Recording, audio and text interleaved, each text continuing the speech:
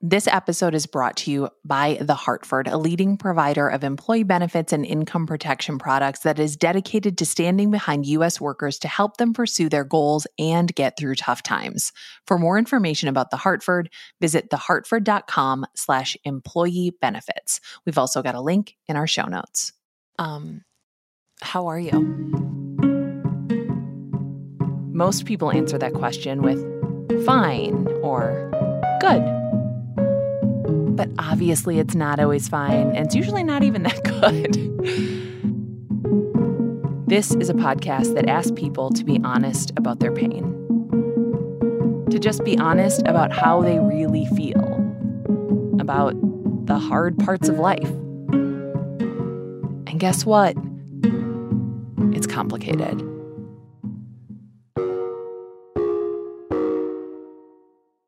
Hello, it's Nora. It is summertime, and the team at Feelings & Co. is not taking a vacation. We are working on the next few months of episodes and planning out the next 12 months of work for our team.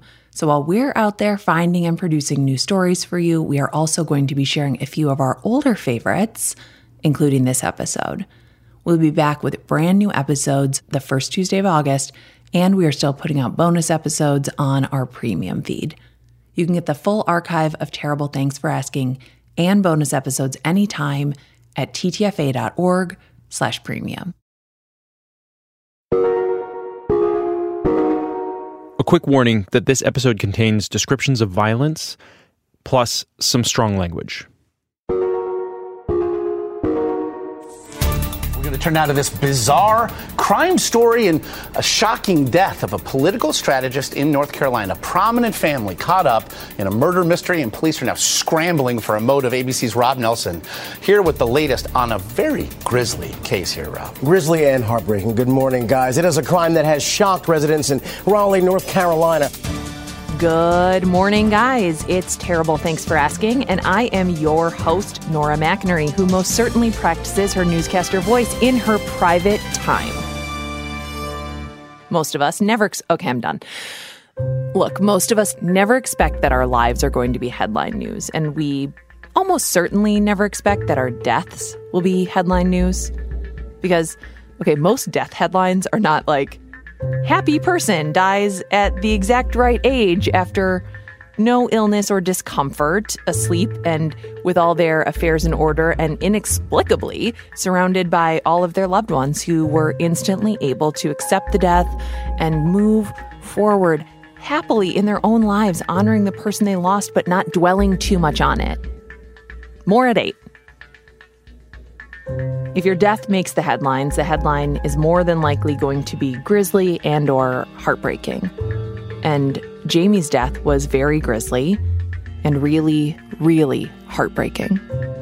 WRAL has uncovered new details tonight in a story that has touched many people in the city of Raleigh. Thank you for joining us. I'm Deborah Morgan. And I'm David Crabtree. Friends, family, colleagues, even people she did not know are mourning the loss of Jamie Hahn, the young political strategist who died after she and her husband were stabbed Monday night while in their home. Now charged in the crime, one of her closest friends and colleagues. David, I cannot tell you how many times the word tragic was used in conjunction with this case today. Now, it's a word that we in television use a lot, probably too often, but this time it really fits. Look, Jamie was 29 when she was murdered by Jonathan Broyhill, and Jonathan had been the best man in her wedding to her husband, Nation. So just right there, that's gotta pique your interest. I mean, 1, murdered. 2, by her husband's best friend / best man. 3, at age 29. This morning, police say 31-year-old Jonathan Broyhill went from best man to killer of the bride. We're curious people by nature, all of us. I mean, you listen to podcasts. I look at my own boogers. Everyone does. You blow your nose, what do? You take a look. So we're curious people, and we're also people who consume death and tragedy as a form of entertainment, guilty as charged for being a person who watched a lot of Law and Order in her life. Like, a lot. And even though it's fiction, executive producer Dick Wolf makes no bones about the fact that he rips these stories from the headlines. they're always loosely based on a true story. True crime is the hottest podcast category right now. I mean, it's really beaten sad, which is our category. It's just blowing the sad casts out of the water. Now, this is not to discount the sadness of anybody's death, but the category is especially hot when the murdered person is a white woman in her 20s. Jamie Hahn was a firecracker, a young, energetic, ambitious woman who, along with her husband, was immersed in local politics and community causes. And now, inexplicably, one of her best friends is being held responsible for her murder. And when we're consuming these death and tragedy things, which again, yeah, I do. It's really easy to forget that we're talking about someone's life and that the loss of a life, particularly when that loss is a violent loss, it echoes and echoes. It's felt by so many people who never expected to be a part of a headline news story, people who just thought they'd live their lives and do their best and maybe one day have to die of cancer or something like the rest of us. People who thought they'd at least get a somewhat decent goodbye to their loved one. People like Nation. Nation Hahn is Jamie's husband and, which we'll get into later, her former intern.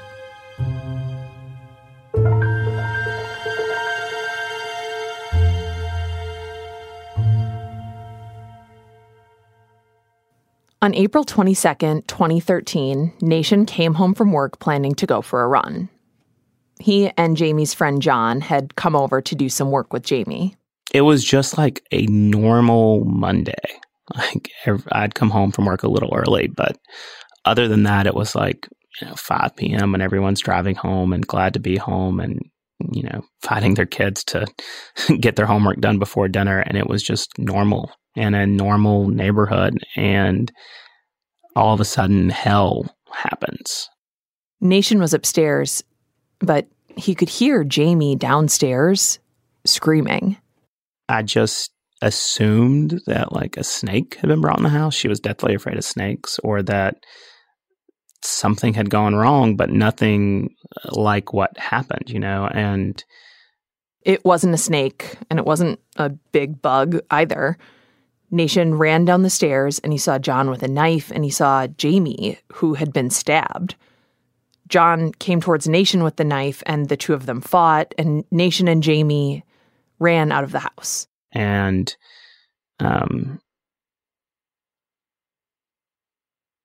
just ended up in a neighbor's yard. And, I think the thing I remember most clearly about those moments after, and was just everyone helping. Like, I didn't remember any hesitation on the parts of anyone, right? I mean, confusion, yes, and like shock that this attack had unfolded in a quiet neighborhood, but everyone was just there.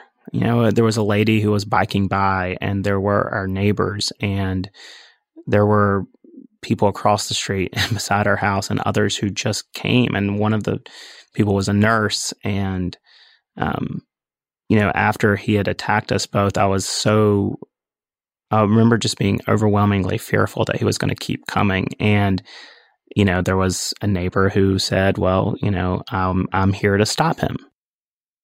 Jamie was bleeding from her stab wounds really badly, and she and Nation lay in the yard while the neighbors called 911. When the person you love most in the world is in pain, like my own pain from my injuries went out the window, but also like all of the other things went away. Like it was just simply begging her to stay alive. Like promising her we were going to go back to the beach and that we would celebrate many more anniversaries together, and just saying, I love you. I mean, over and over and over again. Nation had also been cut in his hand when he was wrestling with John. When the EMTs got there, they put Nation and Jamie into separate ambulances to take them to the hospital. And this panicked call came over the walkie-talkie, and I looked at the lady and I said, is that my wife that they're talking about? And she said no, but then I saw her turn the walkie-talkie off, and I just thought to myself, fuck, like, this isn't good. Like, I mean, I knew she was hurt, and I knew I was hurt, but I had no idea how badly. And, and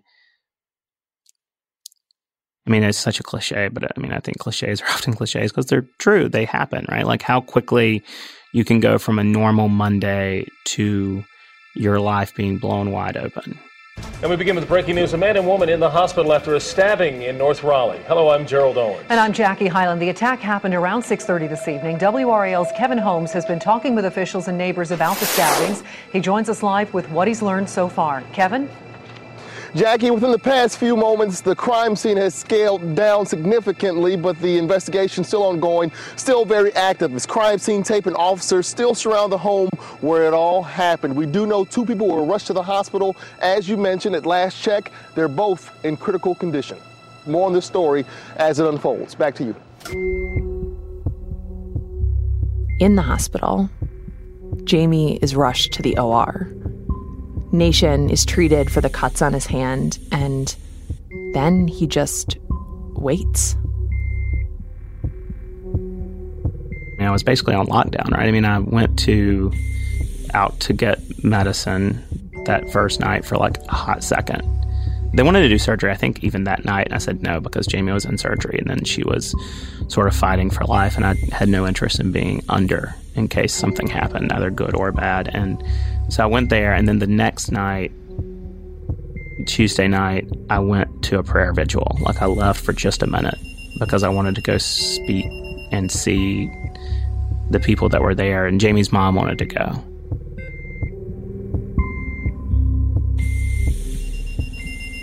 It was just the weirdest, just living in this, like, hospital bubble, surrounded by the beeps and the machines that you don't know what they're doing, and the angels who are nurses, and eventually, like, dozens and dozens and maybe even hundreds of people were there to bear witness and to help.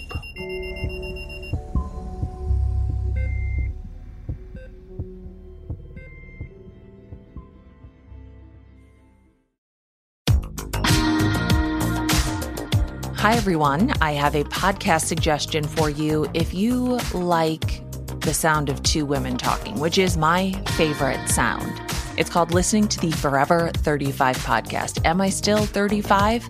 No, but I was when the show started 6 years ago. There are 6 years of episodes. Hosts and best friends Kate Spencer and Dori Shafrir talk to listeners about everything. It's a real comfort listen.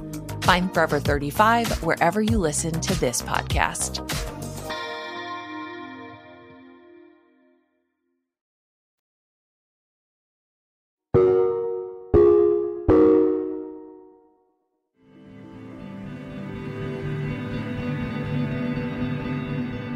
I don't think that there's just one person for everyone. I mean, if that were true, like, good luck to us. But of all the people on this planet, Jamie and Nation really, really were a good match. They were both mega nerds about politics. They were both passionate about public service and justice and equality. They met when Nation was 20 and Jamie was 22, and they were working on the John Edwards campaign. And it was like at first sight for Nation. Yeah, so I walked around the corner that first day and saw her. Her computer was facing away from me, and I walk over and they introduced me, and she stands up and she gives me a big old handshake, which morphed into a hug, and she had the best smile in the world. Smiled with her whole face and smiled with one big dimple and 2 really bright eyes, and just had the most loving spirit immediately. Jamie was literally just doing her job, but Nation kept showing up to volunteer, and eventually his crush was reciprocated. This smart, accomplished, older woman liked him. Eventually it happened. It happened that February, so this would have been February of 2008. And it was a few days after Super Tuesday, for the political nerds out there. And that's literally how I was able to repiece together, like, the date, like, a year later. We're like, what day was it when we first kissed? We're like, oh, wait, it was 3 days after Super Tuesday. Jamie liked Nation so much that she married him. She started a business. I started a new job. We moved across state lines, and we got married in about 6 weeks' time. So it was a little crazy. Nation and Jamie found in each other a person who would encourage and challenge them, like a real partner who cared about the same things they did and actually lived those values. We expected and believed that we would both be involved in public service in some capacity. That was always super important to us both. And so we sort of thought that we would move back and forth, I think, between politics and nonprofits and state government and maybe even federal government. And she wanted to continue on her consulting firm. And so, all of the work stuff felt important because it wasn't just work, right? It was our passion and it was our hobby and it was our interest because, again, we're the nerdy folks who sit there and watch political, documentaries and love The West Wing, loved The West Wing. Obsessed with the Golden Girls, loved Thai takeout and $3 bottles of wine from Whole Foods. I knew beyond a shadow of a doubt we would always have a ton of animals in the house. Puppies and kittens were her favorite thing next to old dogs and old cats that no one else loved. We talked about kids. I think that kids were important to her and as a result became important to me. I can't tell you how many times where we had serious substantive conversations about whether we should try to adopt various extended family members' children. We're going to continue to adopt dogs, and our house better be overflowing with pets and people and all of our friends and all of our neighbors. And that was always incredibly important to us both. Grand ambition on a small scale. Be as good a friend, as good a family member, as good a partner as possible, and be there, show up, do the thing, right? Go to paintball or go to painting class or go to the funeral. Just the act of showing up was her grand ambition. And I would say that was the passion that sort of tied all of this together. Jamie and Nation did have that open door kind of home they wanted to have. Their house in Raleigh, North Carolina was the place where all sorts of people would come to hang out, to have dinner, to pet Jamie and Nation's dogs. They had a big enough house that there was room for friends to stay when they needed to. And Jonathan Broyhill was one of those friends. He and Nation had met in high school, but eventually John had become as much Jamie's friend as he was Nation's. He even lived with them when he first moved to Raleigh. Eventually he moved out and got a roommate, but Jamie's business was growing and she needed help. She did political consulting and she ended up hiring John. But she told him, look, this is not a pity hire. This is not me hiring you just because we're friends. You're going to have to work. And he did.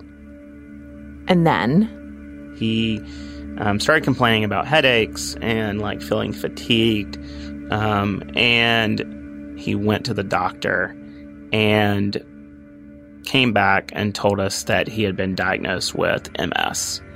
And that they were optimistic because he was young, but that it was definitely a big, serious, substantive diagnosis. MS is multiple sclerosis. It's an often debilitating and very unpredictable disease. So immediately, Nation and Jamie stepped up to close the distance in their friendship with Jonathan. There's not really anything you can do to cure MS, but Jamie did what she knew how to do. She did something. Let's look into the best doctors in the area. Let's look into diets. Jamie automatically, Monday nights, standing rule was, unless work intervened or we were out of town, Jamie was going to cook dinner. She was going to invite him over, sometimes others, but always him. And they were going to watch The Bachelor or The Bachelorette or Dancing with Stars. And I was going to not. but I was going to be there. I was going to be present, but I wasn't going to watch those shows. But I was always on my computer, doing some writing. But we were all going to be together. And so she changed the way she cooked. It was vegetables and focus on health. He was overweight and it was encouraging him to go on walks. And so we added walks to the Monday plan, right? And go to the pool and move. And then about a year after he was diagnosed with MS, Jonathan had more bad news. I remember I was on the phone with a work call and was standing there in the kitchen, and I saw him pull up, and he walked in, and he looked like he had seen a ghost, and I hung up. I told the person I had to go.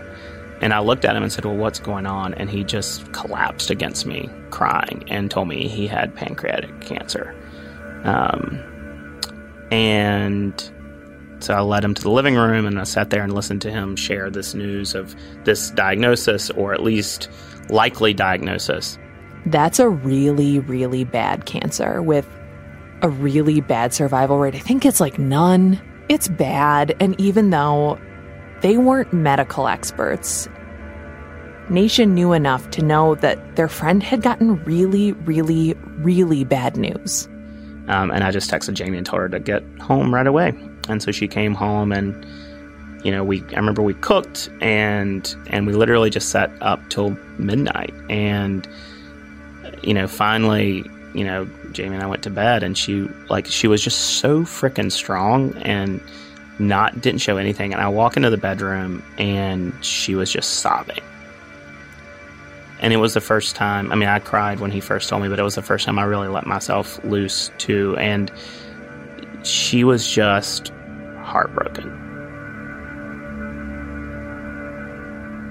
And I remember distinctly one of those first nights, like her leaning over, rolling over in bed and looking at me. Like she had to wear glasses often, and she had her glasses on, and she pulled them off, and she had tears in her eyes, and she said, "Don't you want to have a baby?"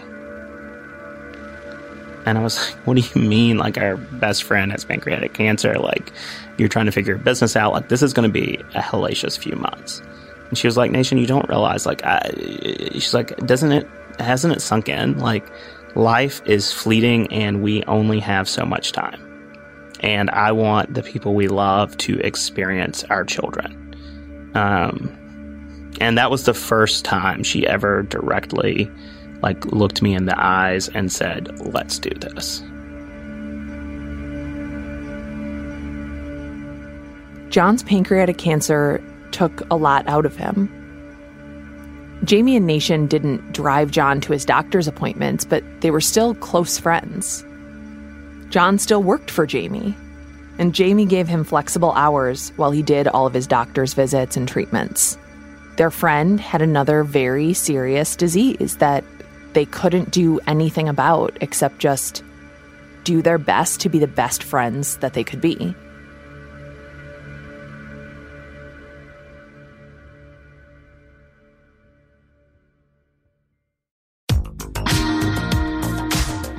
Hi, everyone. I have a podcast suggestion for you. If you like the sound of two women talking, which is my favorite sound, it's called Listening to the Forever 35 podcast. Am I still 35? No, but I was when the show started 6 years ago. There are 6 years of episodes. Hosts and best friends Kate Spencer and Dori Shafrir talk to listeners about everything. It's a real comfort listen. Find Forever 35 wherever you listen to this podcast.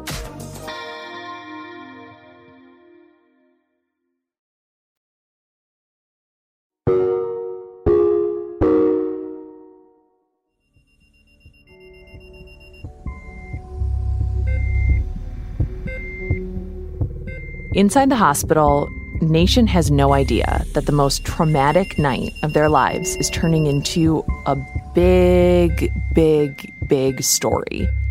A story that he has to participate in without even realizing it. And what I didn't realize was how much stuff was going on outside, right? Like, journalists were descending, and paparazzi, and like, we were just normal people, you know? And I had no idea any of that was happening. And then I remember we had to, like, draft a statement for the press, and, like, Jamie was, like, under an assumed name, like a pseudonym or whatever, in her room, and the prayer vigil, there were cameras there. Like, I didn't really have my phone much, and it was, like, television stations, and The Guardian, and the Daily Mail, and, you know, National Enquirer, and, like, everyone descending outside. Jamie died on April 24th, after 2 days in the hospital. I remember the morning after she died, like, it was we were riding to the church to discuss the funeral, and I couldn't bring myself to talk to my parents or to others. Like, I didn't feel like anyone understood. And being me and being social media focused, like, I pulled out Twitter and I just sent out a couple of tweets about how I couldn't believe the world was spinning and the sun was shining and people were going about their lives.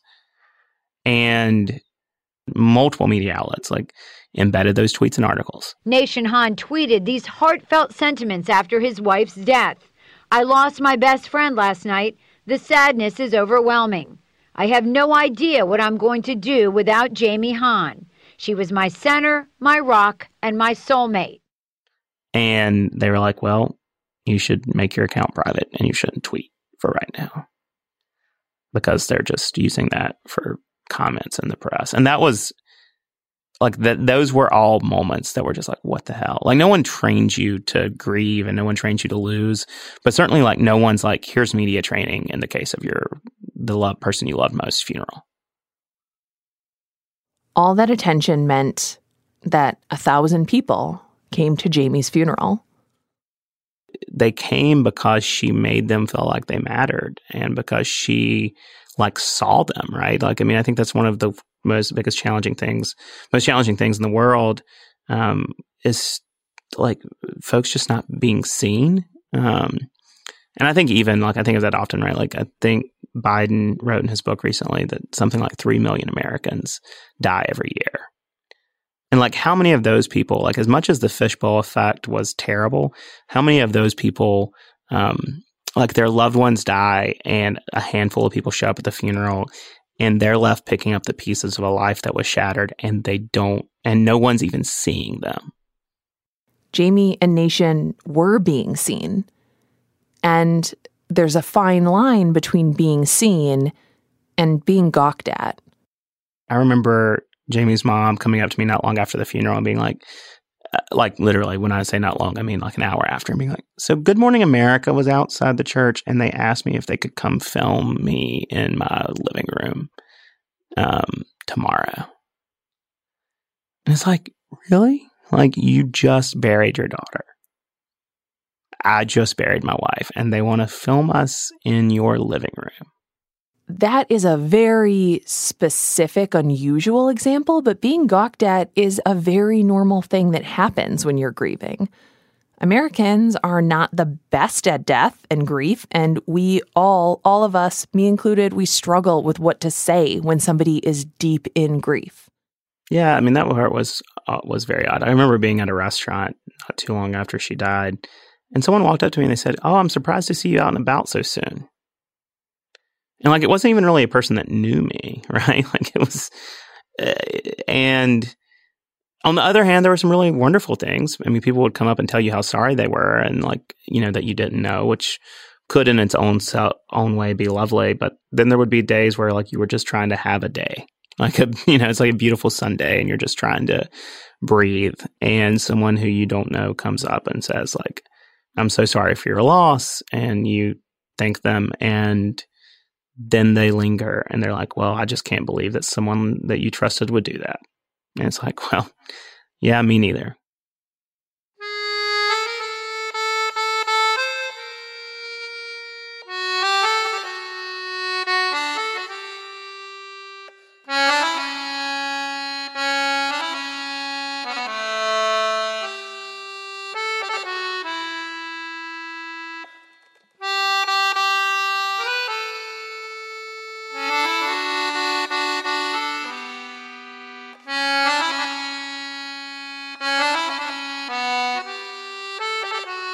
We'll be back.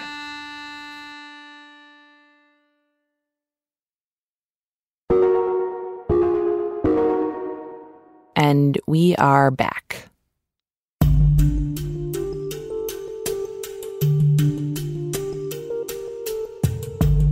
This is what is really unique about Nation's situation.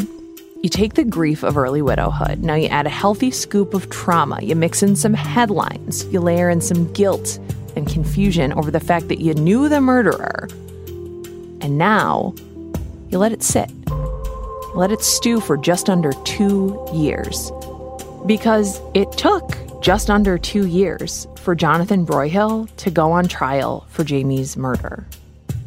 Yeah, I had a much weirder role in it, right? Because not only was I her husband, I was the primary witness, and I was also a victim.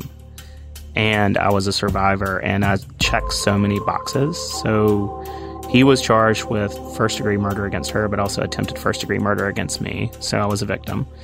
You know, I was the person in the house other than him, so I was the witness. And I was the spouse, and so I had a very different role than many people have. And I also had to give hours upon hours upon hours of testimony and relive so many things that were lovely and near and dear, and then also so many things that were terrible. So many terrible things. And at the trial, Nation has to relive all of those terrible things over and over and over and over. Further evidence for the state? Yes, Your Honor. The state we call Nation Hahn. Nation has to see John. He has to hear about Jamie's death again and again and again and again. He has to talk about it. He has to try to put into words what Jamie's death has done to him and to his world. I was halfway down the stairs, and I was yelling "what" as I ran, or "what's happening?" Or I was halfway down the stairs, and she screamed out, "He's trying to kill me."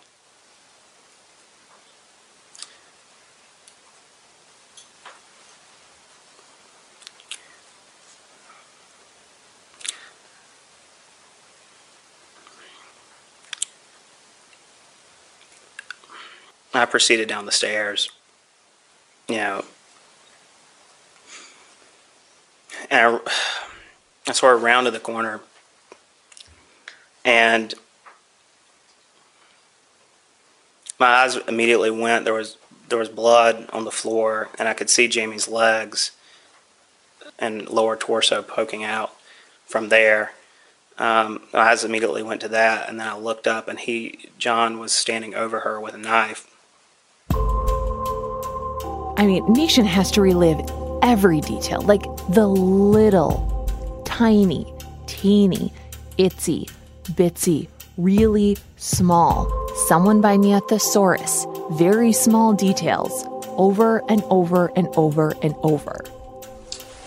Would you be able to, on either of these pictures, indicate where the defendant came at you with the knife and you encountered him as you've already testified?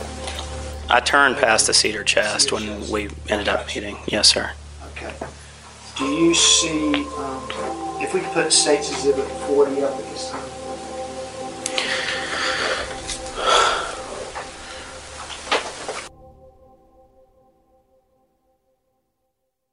Not all of those details, like whether Nation turned left or right at the cedar chest, make for compelling television, but every night we could all turn on the news and hear the updates. At the Wake County Courthouse, a widower staring down his wife's accused killer and his one-time close friend from the witness stand. Nation Hahn spent hours testifying about the vicious knife attack that would eventually take the life of his wife, Jamie. Let's begin with that chilling and graphic testimony at the Jonathan Broyhill murder trial in Raleigh. One of the first police officers on the scene testifying it was one of the worst crime scenes he's come across in his 10 years on the job. One of the most powerful moments today when Jamie Hahn's recorded voice is played in the courtroom. It's very difficult for her family, including her husband, Nation, who breaks down and is comforted by other family members. Steve, the bottom line here is the defense is trying to keep Jonathan Broyhill from spending the rest of his life in prison without parole, the mandatory sentence for first-degree murder. The verdict in the Jonathan Broyhill murder trial. That verdict came in just before 5 o'clock, less than 2 hours of deliberations. But not soon enough for the family of victim Jamie Hahn. We, the jury, find the defendant guilty of first-degree murder. Gerald on 3. Adam Owens was in the courtroom as the verdict was being read. He joins us now from the newsroom. Adam. Jackie, Gerald, as you heard there, as those guilty verdicts were called out, you could actually hear the release of all that time waiting for justice. Now, trust. I believe in a free press. I believe in transparency of judicial systems. Documenting and making open these sorts of things are incredibly important to democracy and a fair rule of law, and I am pro those things. It cannot be underestimated. By we, I mean just me. Hans has never done this. We use these sorts of records all the time to fact check our stories. Just kidding. Hans and I go to the courthouse together. We walk in feeling confident, cool, have never had to ask for directions. But there's a big question. How much of this is being consumed by the public, us, as justice, and how much of this is entertainment? I mean, I think one of the most absurd moments was after the trial concluded when I got a Facebook message from a producer for the Dr. Phil show who asked me to come on Dr. Phil. And I can't remember exactly how they worded it, but they were basically like, look, Dr. Phil is not just a television personality. He is someone who can help you through your grief. You're like, and like more than my actual doctor? Like... Like, all due respect to someone who was doing their job and, like, you know, Dr. Phil has entertained people for a long time. That is fine. But, like, the idea that Dr. Phil and I were going to somehow have this magical 40-minute moment that would lead to me being healed in front of, 5 million viewers was, like, ridiculous. I mean, it was like, oh, okay, sure. I've avoided media for all this time. Let me come on Dr. Phil. Yeah. That's what's going to make me better. No shade to Dr. Phil here. He's helped millions of people, myself included, but Nation didn't need more media attention. People couldn't get enough of the story of Jamie and Nation and John. They've been best friends forever. John Broyhill was even best man when his good buddy got married. The three of them, by all accounts, were best friends. They hung out together. They traveled together. They were such good friends that a lot of people actually thought they lived together. There were some of the profiles. John and I were such great friends, and here's the story. And some of it was not inaccurate, right? I mean, at its core. But then other times it was like, Nation and John did everything together. And it's like, well, there were times, like many friends, where we would do a lot together, but then there were times where we wouldn't talk very much for like a couple years. Or, I think people missed how much of a best friend he was to Jamie. Or... they obviously didn't have a chance to ask Jamie why she hired him in the first place. Or, you know what I mean? Like, it's like anything. Like, they're painting by numbers on these sort of sensationalized stories.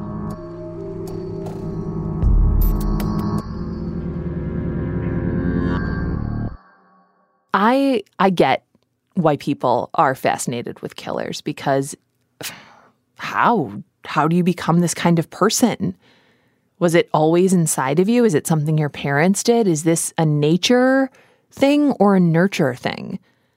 And our favorite thing to wonder and sometimes ask, were there signs that everyone around you missed? Did you actually walk around like with a literal sign that said, look out, I'm going to kill someone someday? The trial and the coverage around it wasn't just Nation coming to terms with how Jamie died and with who killed her, but also coming to terms with a lot of bizarre truths about the person who did it. Jonathan wasn't just headline news because he was Nation's best man turned killer of the bride. He was headline news because Jonathan wasn't who he said he was. I don't remember who told me, but someone just pulled me aside and they said, none of this was true. None of it was true, as in the MS, the pancreatic cancer. Jonathan had made all of that up. One of the things that made the trial so difficult was, like, finding out the whole story, right? Like, the depth of the lies and deception and the plans to get out of town and all of those things. Jonathan had been embezzling money from one of the campaigns that he and Jamie worked on. And Jamie had been starting to realize that something was amiss, but didn't know that Jonathan had at the same time been trying to raise money from other people to support his fake treatments. And that Jonathan was maybe also planning on disappearing. And all of this is really interesting, right? I mean, I would be curious. I am curious. When we hear stuff like this, our natural reaction is lean in, tell me more. I cannot believe it. We start to see everyone involved as the cast of some weird drama. We start to have opinions about who we like, who was right, who was wrong. Lots of opinions. And one of the things about this world that we live in that we completely forget is that talking or typing out our opinions is optional. Like, at any point, we could not do it. Like, it's wild news. But in this world we live in, we can form that opinion, and then we can find that person. We can find Nation. We can look him up on the internet, dash off a quick tweet, like we're talking about an old episode of Law & Order we watched part of on the treadmill at the gym. Just, hey, stranger, here's my casual opinion on the worst 3 years of your life. And a lot of people did that to Nation. There would be people who would tweet at me that would be like, well, you know, like this was a Democratic Party conspiracy, or because she was a Democrat, or like if you had a gun in the house, she would still be here. Like reading comments, and everyone wanted this to be like some bigger betrayal or scandal. And that was really fun when you're mourning your wife to read the comments on local news stations where people are like, well, my God, there must have been something up. Who knows? Can't wait to see what comes out. And it's like, you do realize this is my life, right? Honestly, no.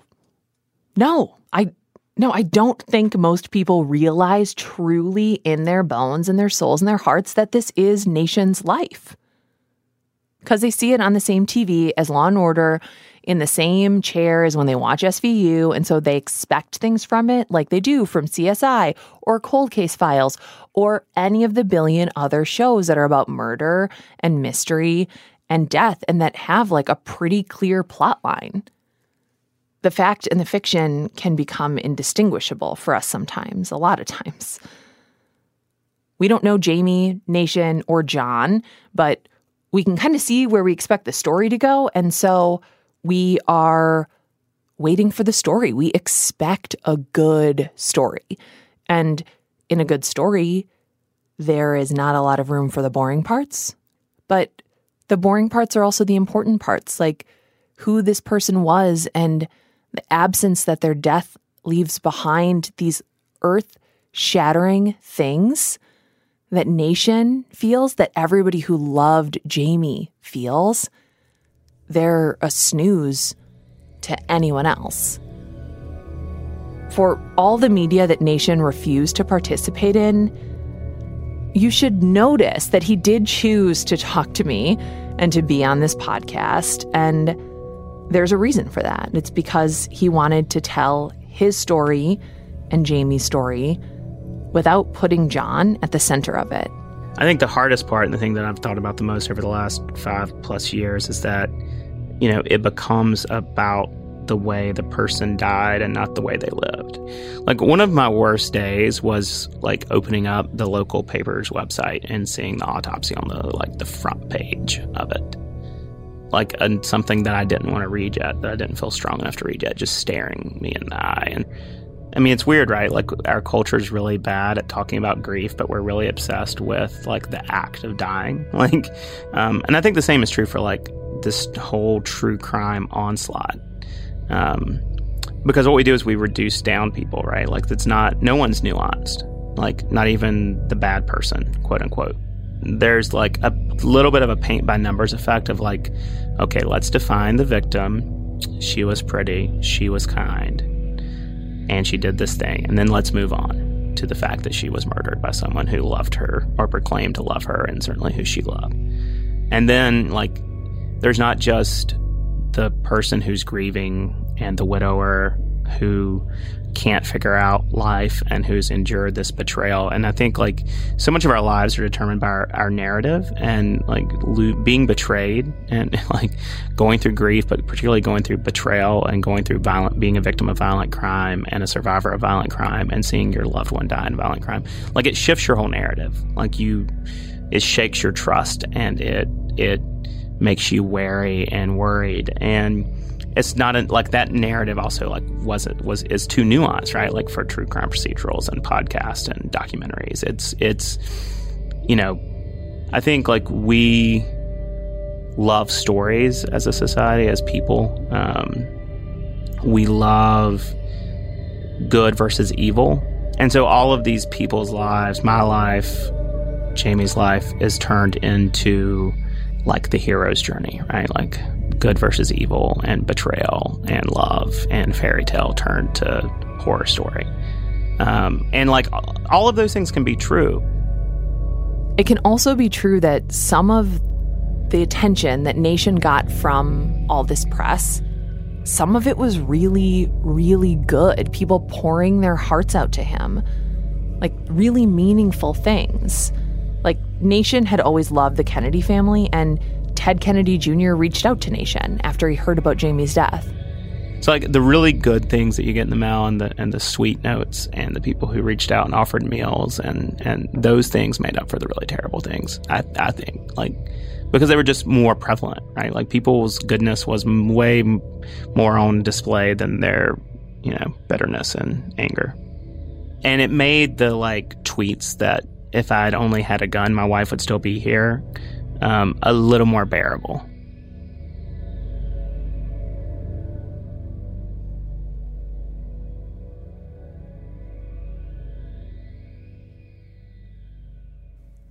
John Broyhill is in prison because he was convicted of first-degree murder, and he will likely spend the rest of his life in prison. The headlines, at least for the past year, have pretty much stopped. And what was a big news story is now just Nation's life. A life he has to figure out how to live without Jamie. No one tells you how agonizingly lonely it is to go to bed without the person you love next to you for like not just days, not just weeks, but for months. And to know that like that person, like who laid on their side and who like wanted to sleep on the left side of the bed and, you know, you just fit perfectly like on the other side, wrapping your arms around them, like that, not just are you alone, but like you will never have that person again. A friend of mine and Jamie said that in the aftermath of her death, they broke down in tears one day and they told their partner, they said, you know, the thing that I'm most afraid of is that people will take the opposite lesson from Jamie's life. They'll lock their doors. They'll close themselves off to people. They will think that we can build walls and put up security systems and like that we shouldn't trust anyone. Nation's life is not just sadness and tears. It's sadness and tears, and it's working on the social justice causes that he and Jamie were planning to spend their life on. It's a whole range of experiences and emotions that aren't exciting enough to be headline news. You know, like maybe 3 months later, you're on a boat with someone, with a lovely person and their kids, and this happened, right? And I see a bald eagle and its babies and the sun's shining, and it's just lovely. And I wouldn't have thought I would have ever experienced that again. But at the same time, like that night, I went home and I was really, really sad because I had experienced it without Jamie, right? Like I didn't have the opportunity to grow old with the person I loved. No one tells you that some of your best days will be some of your worst days. Like one of the nights that I seriously didn't know if I could go on was also at the conclusion of one of the happiest days I had after Jamie died. And the feeling was so overwhelming because I was so happy. And it felt like a betrayal. That feeling, the feeling of wondering if it's okay to feel happy when you're also so sad, that feeling and those baby eagles, they're not exciting enough to be headline news. So it's a good thing this is a podcast. Now, I don't want to compare myself to executive producer Dick Wolf, except that's all I've wanted to do my entire life. But how is what we do with this podcast any different than ripping it from the headlines?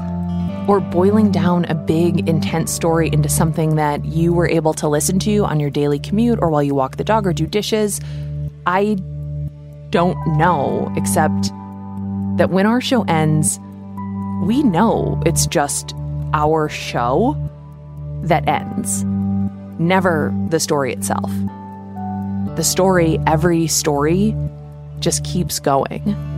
And newscasts and podcasts and Law and Orders can only just tell a little bit, just a few moments in time. There will always be nuance that the headlines can't capture, that a podcast can't capture. There will always be more to a story than what you see or what you hear.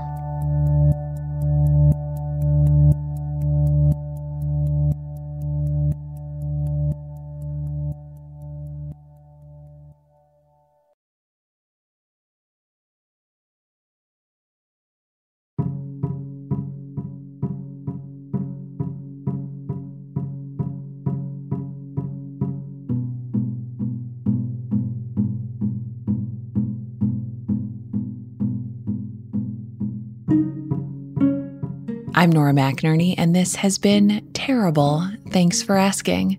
You can find our show at ttfa.org.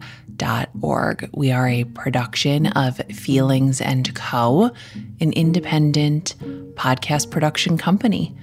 Our team is myself, Marcel Malakibu, Jordan Turgeon, Megan Palmer, and Claire McInerney. Our theme music is by Joffrey Lamar Wilson. You can always get in touch with us by calling 612-568-4441 or emailing us terrible@feelingsand.co. We are working on new episodes right now, and if you have an episode idea for us, reach out, send us an email, call us, or go to ttfa.org and submit your story idea.